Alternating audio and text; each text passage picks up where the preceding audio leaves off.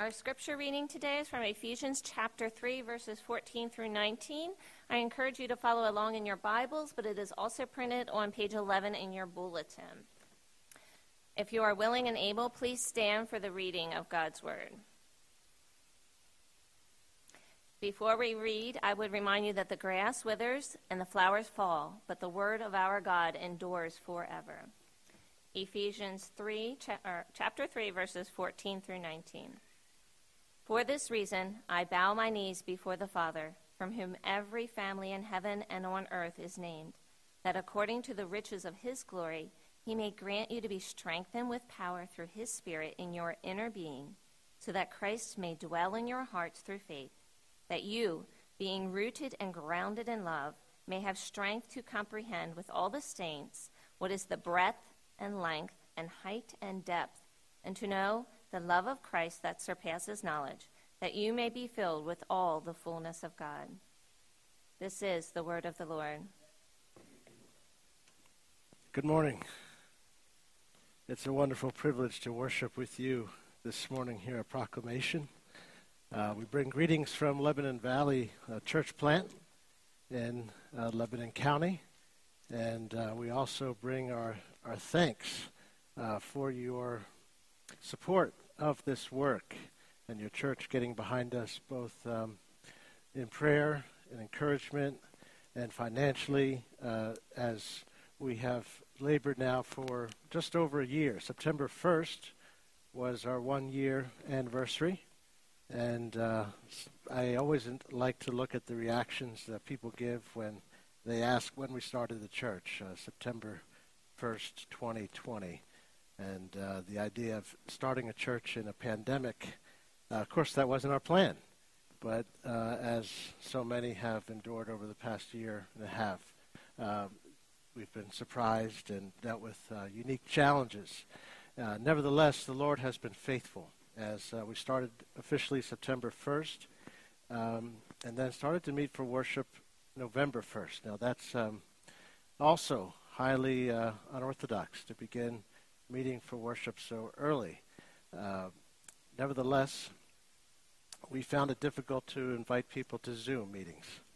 And so we said, how are we going to what are we inviting people to? Of course, we were doing some studies and different things by way of Zoom and streaming online, but we took that leap of faith. We got a wonderful rental at the New Covenant Christian School on Route 72, just a couple minutes outside the city. And so we started meeting for worship, and this was a scratch work meeting. We didn't come in with, a church sending us so many people or families. We started from scratch, but we are thankful. We have about 30 people that are meeting for worship now.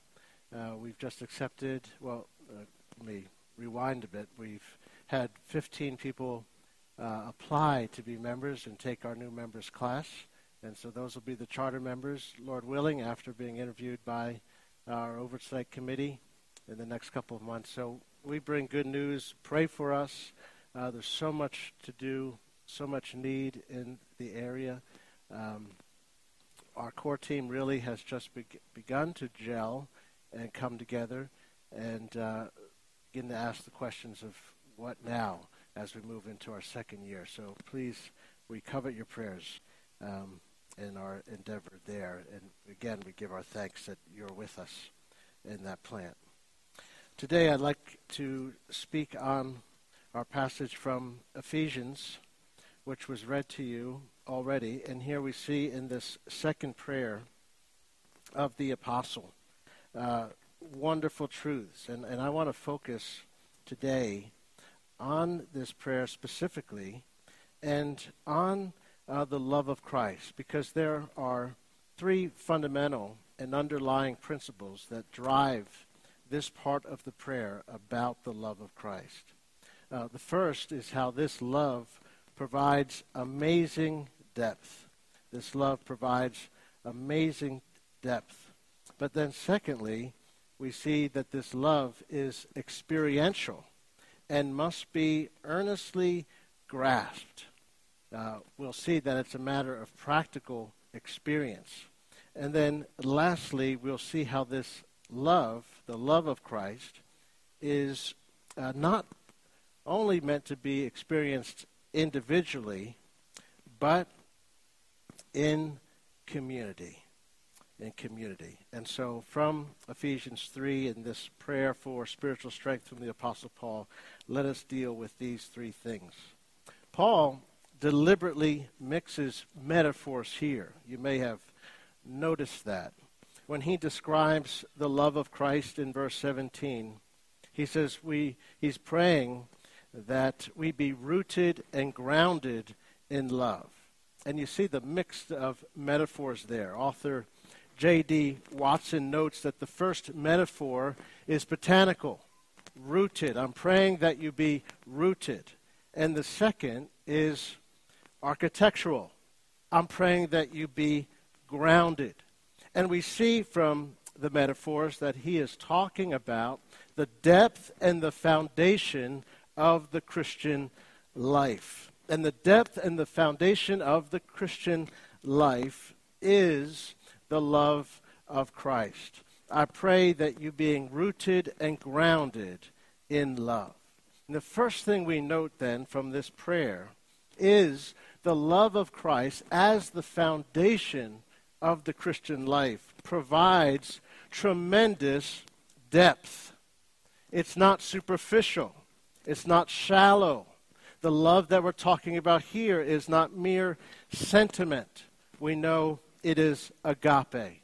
I'm praying that you be rooted and grounded in agape, which is love. And so love is the soil in which the believer is rooted and also in which the believer grows. Of course, this isn't the first time that the apostle has made mention of this love. In the first chapter, verse 15, he says to the church in Ephesus, "Since I heard of your faith in the Lord Jesus and your love toward all the saints." So this is the same love that he is referencing, and his prayer is that they be rooted, which of course from that metaphor we get the idea of something that is firmly fixed in the ground. That botanical metaphor gives us a picture of a tree, doesn't it? And it may spark our memory to the Old Testament, to the great Psalm, Psalm 1. "Blessed is the man that walketh not in the counsel of the ungodly, nor sits in the way of the scornful, or stands in the way of sinners. But his delight is in the law of the Lord, and on his law does he meditate day and night. He shall be like a tree planted by the rivers of water." There is that metaphor again, showing us that what is being talked about here is something that is completely opposite of the superficial or the shallow. It has roots, and those roots run deep into the ground. And from that psalm, we know that the tree is being nourished by the waters that are running underground. That beautiful picture of the psalm, it may be what Paul is referencing when he talks about the believer being rooted in love. Because through that metaphor, he's picturing the Christian as a tree, just as the psalmist is picturing the blessed man or the blessed woman as a tree, where they have roots that run deep into the soil of love. My wife and I celebrated this past summer 22 years of marriage, and by God's grace, our relationship now has more depth in year 22 than it does in year 1. Christ's love provides amazing depth. You're like a tree, and your roots go deep into the soil of Christ's love. What a significant metaphor that is. Because we know trees are not always blooming. Trees are not always beautiful. Some people that we know have been vacationing in New Hampshire, where we lived for about 10 years. And of course, it's one of the greatest places to be during this season, to see the beautiful foliage. I was looking at some of their pictures on Facebook, and I admit I was jealous that they were there. Such a beautiful state. We love Pennsylvania too, but New Hampshire, there's something so beautiful, and so beautiful about this particular season where those trees are showing such beauty. But we know that a tree is not always blooming. It's not always beautiful. A tree is subject to various seasons in which there's beauty, but also seasons in which there is barrenness and not so much beauty. We have 4 trees, towering trees, out on the front of our home. And during the summer, those trees are just flourishing and they're beautiful. We would never want to cut them down. But I admit there's some times that those same trees are ugly and annoying. Right now it's one of those times.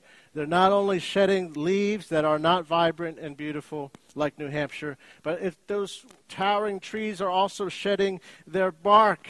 And so I'm out there with my blower, trying to always keep up the mess that these trees are producing. Listen, trees are subject to various seasons, and in our lives we can see that metaphor speaks of us, that we don't always sense the flourishing as we were exhorted at the beginning of the service. We're not always free of suffering. We're not always feeling like we are strong in our faith. But here is the truth, that the roots that Christ has planted us into His love, run very deep into the ground. Just like those trees in front of my house, where if you were to hit those trees with a car, the car is going to bend, the tree will not bend. Those roots go deep into the ground. Listen, friend, Christ's love is what sustains us.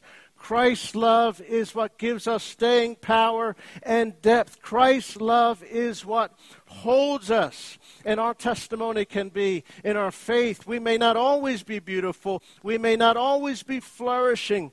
But our faith may not always result in us being jovial and jubilant. But here's what we know. Christ's love sustains the believer in all seasons of life. And Paul is praying that you would know this and walk this out in your faith. That in the midst of trial, in the midst of temptation, in the midst of challenge, you would not be looking deep within yourself. Or as we hear in the trite sayings of our culture today, dig deep within yourself, or be your best self, or love yourself. Oh no. Paul is writing to people who are planted and rooted in something besides themselves, rooted in Christ's love. And that's what a Christian is someone who has been made a partaker of Christ's nature and has been planted, did not plant themselves, but by the sovereign grace of God they have been planted and rooted in to the love of Christ, with the roots entrenched in that love. And what amazing depth we are talking about here. Now, the second metaphor is not botanical, but as I noted, it's architectural. He prays that you be not only rooted, but now switching metaphors, grounded, or as some translations say, established in love. And here's the picture of a building. And we know the most vital part of a building is the foundation. We know that a building can only be built as high as it is deep. And Paul knows that the Ephesians have already been rooted and grounded, established in love. In verse 3 of verse 1, they have been predestined in love to be adopted as the dear children of God, already rooted and established in love. And this is a remarkable prayer, isn't it? Because I suggest to you the prayer is not that we should love Christ more, which of course would be a wonderful and accurate prayer, but in this context, he's not praying that they would love Christ more, but that they would better grasp His love for them. That the creedal truth that they are loved by Christ would be something that they not only confess and affirm, but they grasp it, they experience it. And that's what brings us to our second point, that this love of Christ not only provides tremendous depth, but this love is experiential and must be earnestly grasped. We see Paul speaking highly experientially here in this prayer. particularly when he uses that paradox in verse 19 when he says, I'm praying that you would know the love of Christ that surpasses knowledge. There's a paradox. It's a love that surpasses knowledge, and yet he's praying that you would know it. This is more than intellectually affirming something or confessing a creed, which is of great importance, but that they would have strength to comprehend, meaning in the Greek there, earnestly grasp.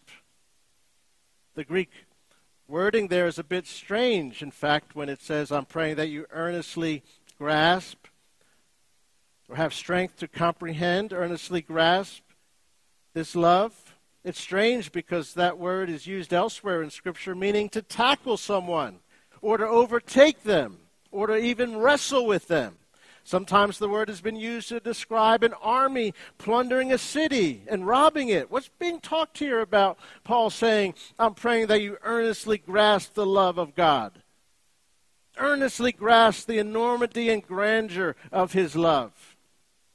This, of course, is baseball season or playoff baseball season in the major leagues, and been watching a few of the baseball games, and I remember as a teenager attending the Boston Red Sox versus the New York Yankees in Yankee Stadium. And I'll never forget that day. Pedro Martinez was the pitcher for the Red Sox, and Andy Pettitte for the New York Yankees. And in between innings, the center fielder for the Red Sox was throwing the ball to the left fielder as they were keeping their arms stretched during innings. And then I was there with my brother in the outfield stands. And Johnny Damon, the center field, turned, and I watched him launch the ball towards where I was. And I'll never forget that day. The ball was coming to my left, and I could see it. And I knew the only way I had a chance to catch this game ball was to dive. And that's exactly what I did. And I dove to my left, and I scraped my arm, probably had a little bit of blood, broke my watch, but I got the ball. I got the ball, game ball. And when we talk about earnestly grasping, that's what that's talking about. There's an aggressive assertion. It's saying, I want this. I want this. When Paul says here, I'm praying that you earnestly grasp Christ's love, he's saying, I'm praying that you would experience it. To experience this love, to long for it with your hearts, to long for it with your lives, to do more than just read John 3:16 and say, for God so loved the world that he gave his only begotten Son, but to say, I want that. I want to wrestle with what that means, that God loves the world, that Christ loves me. My wife and I have been watching a documentary about it's called The 100-Foot Wave. And it's about these surfers that are literally trying to ride the largest waves in the world. And one of the surfers said this that caught my attention. He said, you don't ever conquer the wave, but you can catch it. And in one moment, you ride it. Listen, we'll never conquer the love of Christ. It's too grand, it's too vast. But we were meant to long for that love, to overwhelm our lives, to live out of that love, to know that love in this mean-spirited world in which we live. And this is what Paul's praying for, that there would be a kind of desperation, a longing, a seizing of the opportunity to earnestly grasp the love of Christ. Oh, what a wonderful prayer, what a beautiful prayer, what a pertinent prayer, because we all long for love. We all long to be loved, to be significant, to be secure. We all long to have a home to go to that will take us in when we show up on the front steps. We all long to be listened to and seen for who we are and not to live as isolated individuals. In his book, The Soul of Shame, Dr. Kurt Thompson said, we're all born into this world looking for someone who is looking for us. And we remain in this mode of searching for the rest of our lives. Oh, friend, listen. The world is offering all kinds of false loves, cheap love. That's no love at all. We know in our world, in our own hearts, we look for love in money and power, perhaps illicit sex, or in having the most toys, or the recognition of our peers, or how many likes we get on our Facebook page. And why do we do that? Because we long for love, to experience love. We want something or someone to capture our hearts, set our hearts on fire, melt our cold lives, and warm our affections, electrify us, console us. Listen, all of the music that we hear is often about love because it's the fundamental need of the human heart. And here's the Word of God saying that there is a love that's so deep you can never plumb its depths. You can never totally understand and grasp it, friend. What are you going to do about that reality? That there is such a love to be experienced. There's such a love that it was said of Count Zinzendorf in the 1700s that one day when he was meditating on the crucifixion of Christ, he said to himself, "Oh Lord, if you've done this for me, what can I do for you?"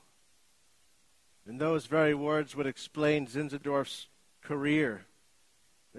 In many ways, the founder of foreign missions work, sending missionaries to Greenland 50 years after the building of the London Missionary Society. And what started all of that? It was his grasping the love of Christ that drove him on to want to serve Christ with all of his heart. It was the brilliant 17th century mathematician Pascal who wrote on account of his conversion to Christianity. He wrote, "In the year of grace, 1654, from about 10:30 in the evening until 12:30, fire, God of Abraham, Isaac, and Jacob, not of the philosophers and scholars, but certitude, feeling, joy, peace, God of Jesus Christ." And it was said that he sewed those words into the coat of by his chest, because he wanted that testimony to always be near his heart. Listen, these are testimonies where the love of Christ has become living reality to people. They would say, "I'm energized by this love. I'm compelled to tell others about the love of Christ." The question for us is, will we earnestly grasp this love? Will we tackle it? Will we wrestle with it? Will we seek to understand it with all of our hearts and minds? Oh, the love of Christ is to be experienced. It's to be meditated upon. It's to be seized. This love, not merely to be known intellectually or affirmed by our words, but that the Lord would give us a heart to say, "Oh Lord, let me in these days of confusion and complexity, in these days of brokenness, oh, give me an understanding of the depth and the magnitude of your love." You see, Paul runs out of ways of how to describe this love, doesn't he? It surpasses knowledge. The breadth, the length, the height, the depth of it. How do you measure it? How do you weigh it? How long is it? How wide? How high? How deep? Oh, this is the love of Christ, our Savior, who naturally gravitated toward those who were reviled, morally disgusting, undeserving, the one who is called the friend of sinners. Oh Lord, for me, the one standing in need, may I know your love for me, that's patient with me, that wrestles with me, that is fierce love, that's uncompromising. This is Paul's prayer. But this love not only provides amazing depth, it's not only meant to be experienced, but then lastly, this love, not only to be experienced individually, but note in verse 18, but to be experienced in community. I pray that you have strength to grasp with all the saints. Don't miss those words. What is the breadth and length and height and depth, and to know the love of Christ that surpasses knowledge. The truth of Christ's love is not only to be grasped by one in isolation, but with all the saints. And what have we learned so far in our short time together? This love doesn't depend on mere intellectual knowledge. It's practical. But then we're also being told in Paul's prayer that this love is to be practiced in community. That it's not merely theoretical, but the love is to be experienced and worked out. And part of that working out the love of Christ is in the community of believers. I pray that you have strength to comprehend with all the saints. And here is where Paul's not so abstract, right? He's concrete, because this love is going to be worked out and weaved into all fabrics of life, including our life together. Again, reminding us that this is more than a mere intellectual feat, but it's going to take courage to love, to walk with one another. For if the love of Christ is a matter of personal experience, then here is the challenge to us, that we would together learn the love of Christ, together live in love with one another. And here we see why Paul is praying and laboring in prayer, because then now we're seeing that this is costly, isn't it? To know with all the saints.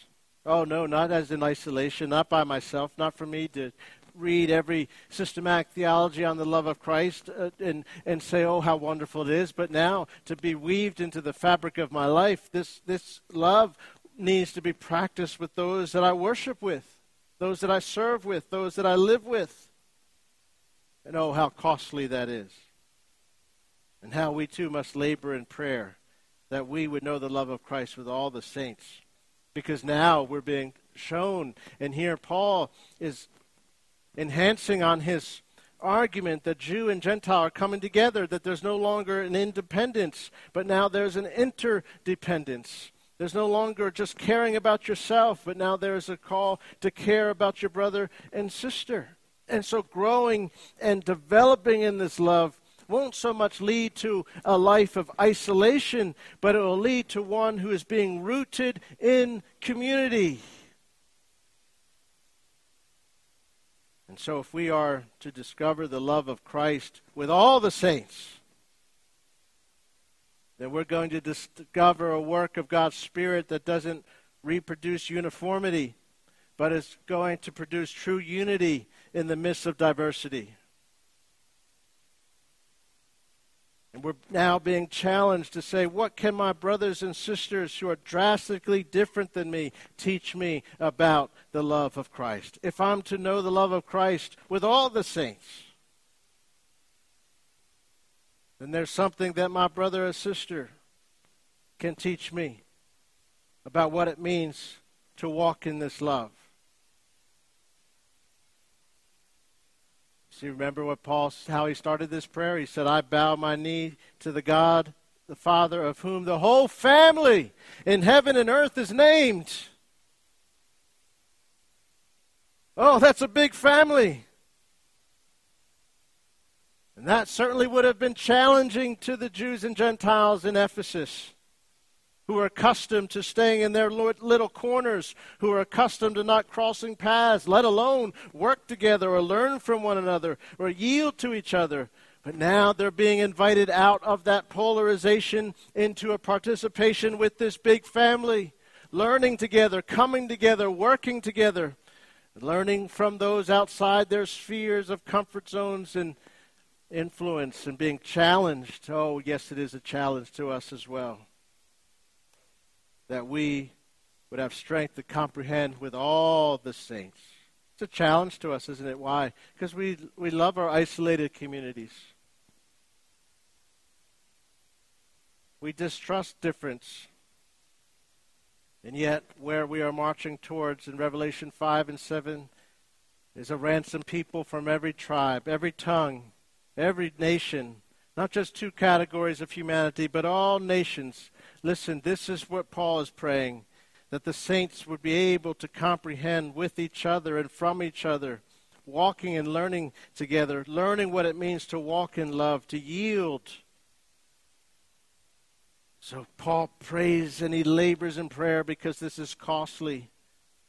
To embark out of our isolation and to expand in this great big family that God is bringing together. But oh, the joy of it, oh, the beauty of the end result, that there's a whole structure that's being built together, that's growing into a holy temple into the Lord, and we are being built together. You see the plurality of that. Into the dwelling place for God by the Spirit. And so in a time when there's ample opportunity to divide, an ample opportunity to be malicious, an ample opportunity to separate, here the apostles praying that we would together learn and know the love of Christ that surpasses knowledge. And so Paul's prayer is reminding us the magnitude of this love, the depth of this love, the experience of it, and then how we together, as children of God, will come to understand the great price that was paid for us by Christ our Lord, so that we too can rise in praise as the apostle did himself and say, to him be glory in the church and in Christ Jesus throughout all generations. To him who's able to do far more than we could ever ask or think, according to the power at work within us. So be it, Lord, as we together grasp the love of Christ. Let's pray.